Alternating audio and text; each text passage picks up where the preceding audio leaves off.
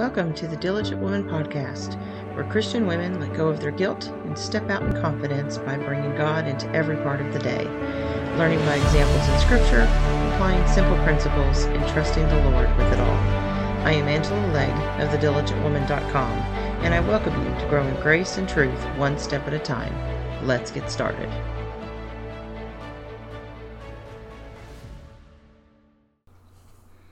Hello, and welcome to the Diligent Woman Podcast. I'm Angela, the Diligent Woman from thediligentwoman.com. Here today to share a little bit of encouragement as you go about walking day by day, working to be more diligent as you serve the Lord in all the things that you do. So let's get started today. We've spent a lot of time over the last few episodes talking about ways the Bible can be used as our daily textbook, if you will, for everything that we need to do. How it functions as a textbook full of wisdom. And we've looked at how it can be a textbook for women. Study it from that perspective. Just as a woman working to be obedient to the Lord, what can you learn from what God's given you in the word that He's provided? And we've looked at it for parenting and for other things. So for those topics, go back and check out those episodes. But in this one, I wanted to look at our attitudes about money and what the Bible has to teach us about money. Because here again is another topic that all you got to do is just either do a Google search or pick a bookstore, any bookstore website, Amazon, any of those, and Google or search for books on how to manage your money. There are all kinds of thoughts for how to do that. Lots of processes you can go through. We've taken courses. Dave Ramsey has books and guides and apps and things that you can use. Other people all have these ways to help you to learn to manage your money. But one thing that I have realized is that learning to manage your money has to start with your attitude about money. And as a Christian, we need to make sure that our attitude about money is correct, right? And one of the things that the world gets wrong whenever it is, generally it's, kind of trying to be funny, but the world likes to say that money is the root of all evil. But Scripture doesn't actually say that. Money is not the root of all evil. The love of money. Greed is at the bottom of so many things that we get into trouble with. And the loving money, which would go along with putting your faith in it, gets to the root of things that get in the way of doing what God wants you to do. Think about how many parables have to do with money. The point of the parable, Jesus isn't using it to teach a money lesson.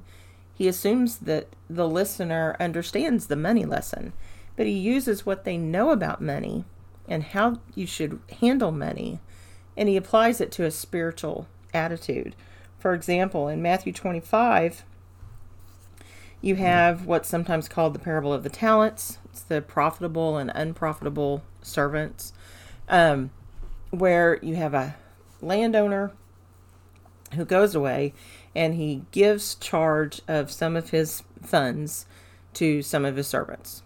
To one of them he gives 10, to one of them he gives 5, one of them he gives 1, right? But he tells all of them to bring him a profit, to make that grow. While he's gone, do something with it. He doesn't trust them all with the same amount, but he has the same expectation from them. And then over in the book of Luke, and we have the parable of the minas in Luke 19, which is very similar, except there are 10 servants and each servant only gets 1. And different servants get a different return on their 1 mina. And what we see is God expecting that when you're given talents, He expects you to use them to His glory to get a benefit from them, is the goal. You're supposed to grow with what God has given you. You're not supposed to be stagnant. And in both of those parables, The end result is the person who just held on to their money and it didn't grow interest in the bank. They just buried it, basically. Either buried it in a hole or they hid it because they were afraid that if they lost it, then the homeowner would be upset with them. Well, it turns out that when the landowner returns, when the master returns, he was upset because they did nothing. And so, while that gives us a very interesting and deep spiritual perspective on how do I turn the blessings of my life into a spiritual return for the Lord, how do I do that? But if we go and look at what is a given, because like with parenting, God speaks in givens about money. He assumes that you understand some things about money. And one of those concepts is that God understands and expects that you understand that money is a tool that is meant to grow and bring more. It's also true that not everybody always has the same amount. And God never actually says that that's a problem. It's just you don't want anybody to go without. You don't want someone to go hungry. So those who have more should be doing what they can for those who have less. But each person should be doing to their ability what they can to take care of their needs so that they can help others. We're given that teaching over in the book 1 Thessalonians.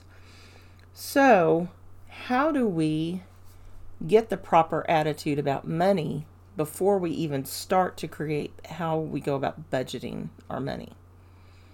I think we all understand the idea of first fruits. God establishes that very well in the Old Testament with Israel, and that you should give to God before you give to anything else. He doesn't make that requirement under the new law. What he tells you in the new law is to give as your heart wants to. Give as you prosper in frequency when there's a need, but it needs to be something that you want to give, not something that's done out of compulsion. Over in 2 Corinthians 8 and 9. So he gives us a little bit of information, but it's not even as specific as it is in the old law with Israel. Israel not only gave a tenth of everything that they had, they gave so much more. When you add in the value of all of the sacrifices, the land exchanges, the food that they had to bring in, the provision they made for the Levites, the provision that the king eventually would bring from them, it was far more than 10% of their income being given to the support and function of the nation of Israel. And God told them how to do that, what he expected of them to do that. He always wanted them to want to see this as a benefit because God said so. But now when we're on this side of the cross, how do we go about making sure that our attitude about money is right? We've talked before about the woman in Proverbs 31 and how sometimes she really becomes a stumbling block for some of us because it just seems like we can't be her. She's too much. She's got too many things going on. We can't achieve that. And we kind of miss the point, is that this was a woman who was willing to do what needed to be done to accomplish what was in front of her, what was hers to do.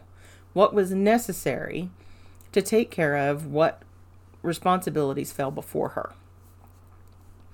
And one of those was she did find a lot of ways to bring in money. In no way do we get an indication that money was a hardship for her. It was a benefit. It did what it needed to do. She was able to buy land, create a vineyard, create a profit, sell a product, and then make the money off of that. And then she was able to make other products and sell them and take the profit to then turn that into something else. These are all good things. Abraham was a very wealthy man. Lots of cattle, lots of people under his charge. So much so that when his nephew had a lot of people, they got to be too numerous for a land to maintain them. The water in the area was not enough. There were so many people and animals between these two men. They had to go their separate ways just so they wouldn't stress the land. There's a lesson, right? That's a money lesson. That's a honoring the creation lesson. It is being a good steward lesson. What good is the land going to do if you strip it where it has nothing left to give? We have to do good things for that. So money is not really the problem. It's how we look at money. And so one of the things that I believe the Bible teaches us, and that we, out of a lack of either knowledge or practice, we don't know how to go to the scriptures and let it guide us so that we can make those decisions. It's so easy to go to a money guru, to go to somebody who can just tell you, do this with your money. You pick the one who uses a method that you care for, that you believe works, and you do that. You can follow Dave Ramsey. I can't think of the other names of people. There's hundreds of them. You pick your method and you follow their method, and if you believe in it, it'll help you, but you let them tell you all the things to do. But that doesn't get at your heart and your attitude about the money that you're managing, the money that's been brought in, how you feel about that, and how you are using it to the glory of the Lord. And if we can go back and use our Bible study skills, I believe that we can alleviate so much of the anxiety and the guilt that we carry because of money, that we just need to dig in and do the work. Because God's word always has the answer to show us the right way. And there are, I lost track when last time I pulled a study together on money. It was over 70 verses total, 70 or 80 verses. And that's just what I could think of in what I was going to look for as far as topics and themes. And that didn't include either one of the parables that we just mentioned. I didn't put those into the study as a look at what God tells us specifically about money, but we could, because he talks about money and the use of it in a way that brings a profit. And he's not condemning it.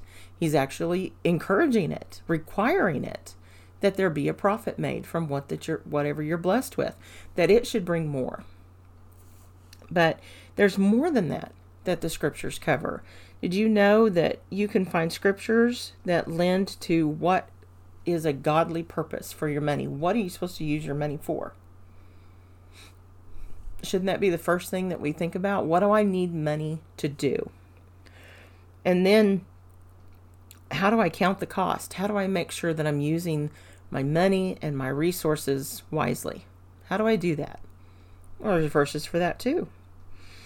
What about a work ethic, which is the means by which that money comes in? How do I apply myself so that money will come in? Because guess what? If we're lazy and don't put in the work, there's not going to be any money to come in. And so we're not giving God the glory with our function, the way we behave, nor are we giving him glory with the way we use money, because we're not having any.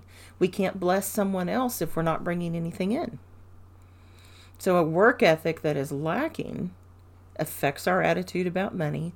It affects the way we work with money for the Lord or not for him. There's lots. You just read through Proverbs.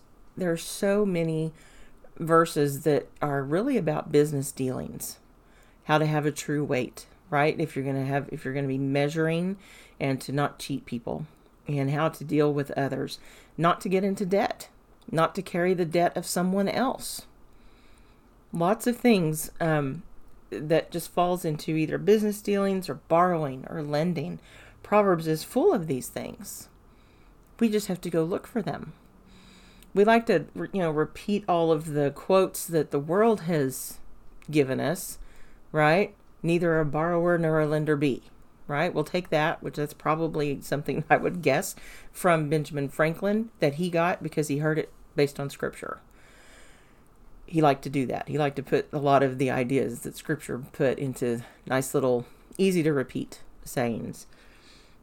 And God does give us that concept, but he doesn't actually say it that way.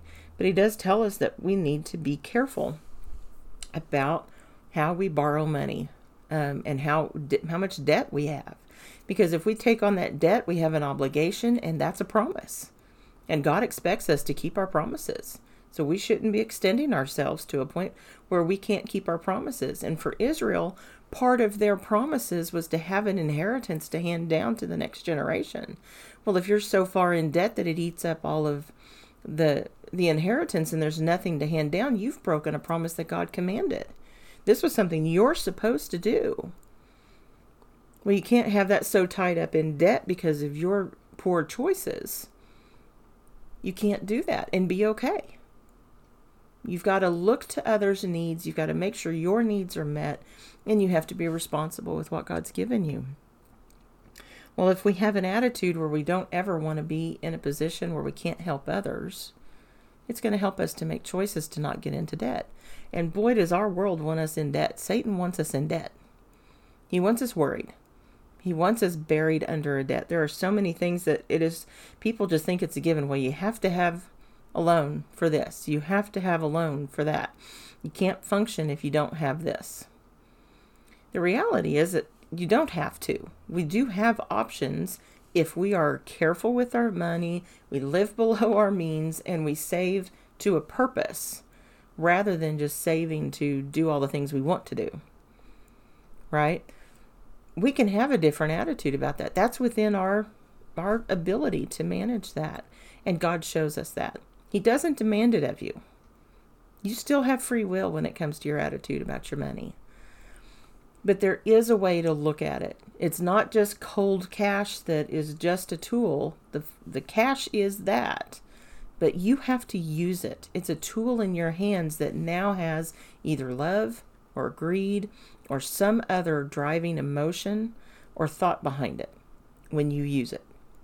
Whether you're going to the grocery store, whether you're putting gas in your car, or whether you're donating it to a charity that needs something. You've now taken the tool and it's become something else. It's become something more because of how you use it.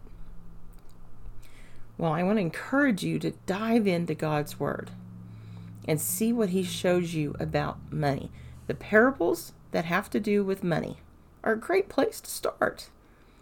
What's the attitude about the widow woman, one who lost a coin and she spent all of her time looking for it?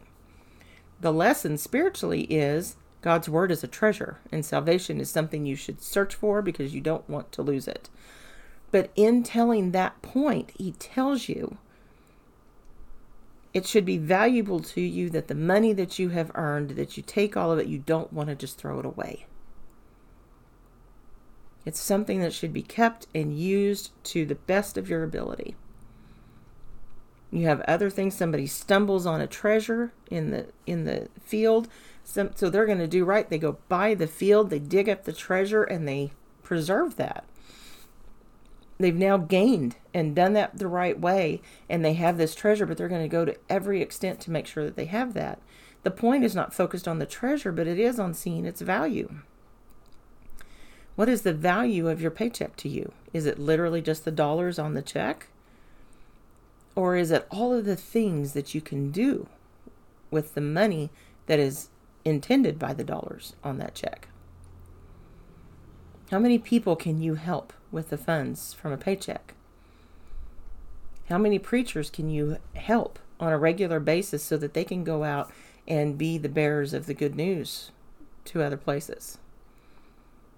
How many young people can you help who are struggling with the money in your check? Have you provided a way for your money to be set aside to be used for those things? Or is it all eaten up with worldly things that get in the way, and so now we carry guilt because we haven't made choices? And even when we're making all the right choices, sometimes we carry the guilt because we're still not sure that we're doing the right thing. Well, my friend, God's Word is where you're going to find your comfort for that. If you can go to God's Word and go, yep, I make sure that my funds are used with a godly purpose.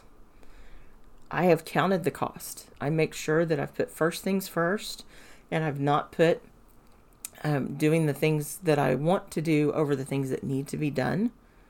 There's a proverb that talks about that you need to go take care of your fields before you build your house. That kind of goes against our societal concepts. How do you go do that? How do you do anything if you don't have a home? But the point is, What's the point of a home you can't pay for if you have no means of income and no food?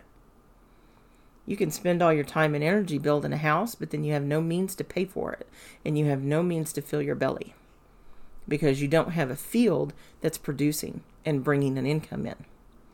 It's first things first. So we need to make sure we have that attitude, and God's word can show it to us. And ladies, if we want to learn how to be better stewards with the funds that are ours for the household use, for how to make a home, how do we stretch that dollar to its best use so that it takes care of the children, it takes care of us, takes care of our husbands, gives us what we need, makes us comfortable, but also allows us the time and the means to help others? How do I do that? By applying the same principles to whatever is my responsibility as what God shows us in Scripture.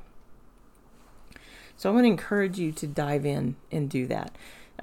As always, there is a scripture writing plan for that. You don't have to use my scripture writing plan. It's just a tool for you to get in and get started maybe faster.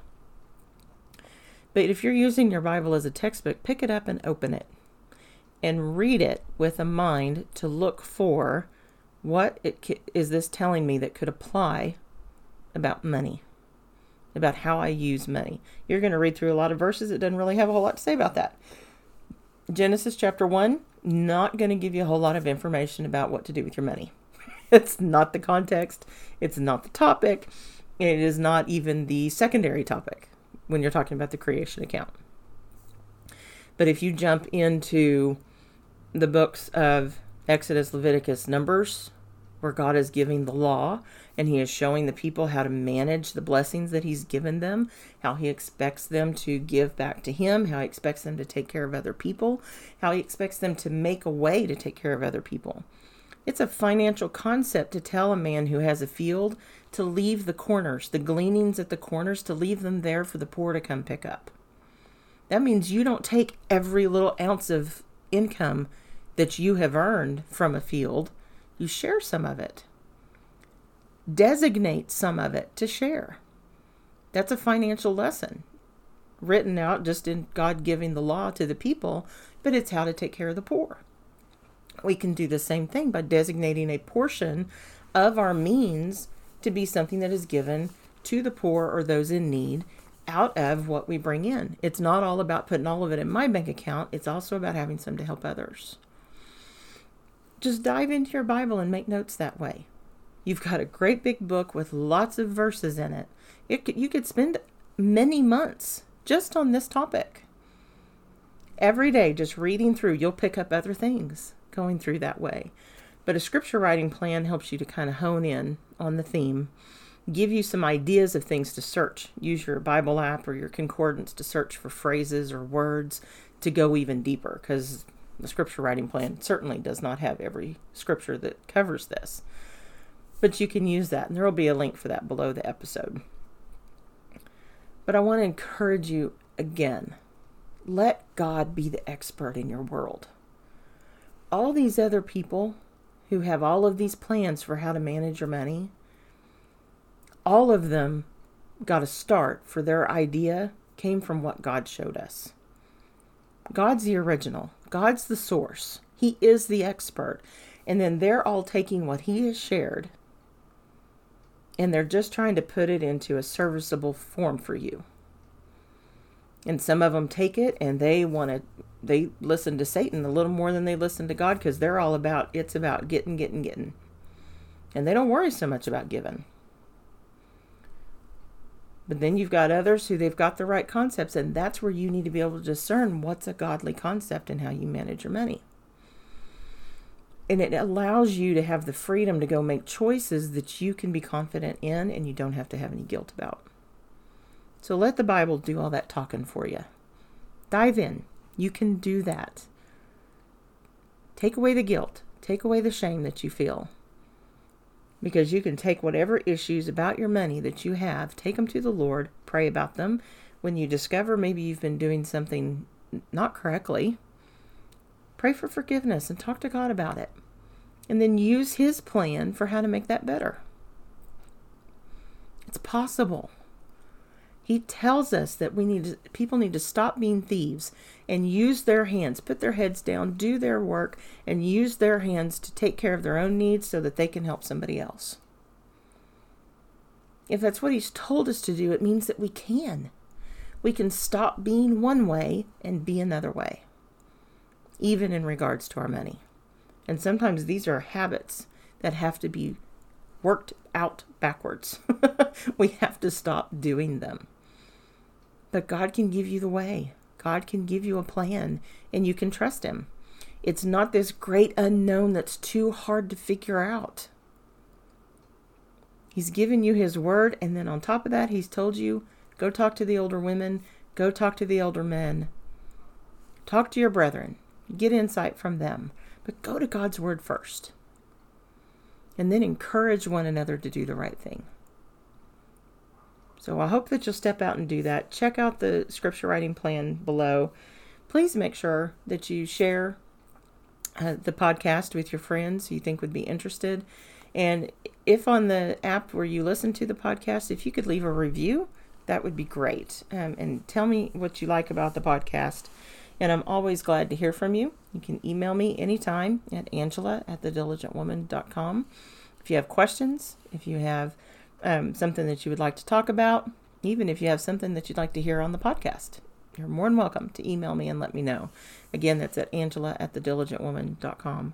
And I'll put down below the episode links to the scripture writing plan and some blog posts to help with your attitudes about money.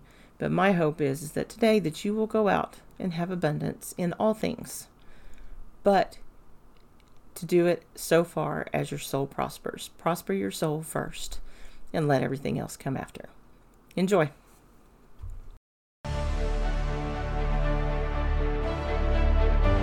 Thanks for joining me today on the Diligent Woman podcast. Please subscribe to be notified of new episodes and share those with your friends. Until next time, enjoy.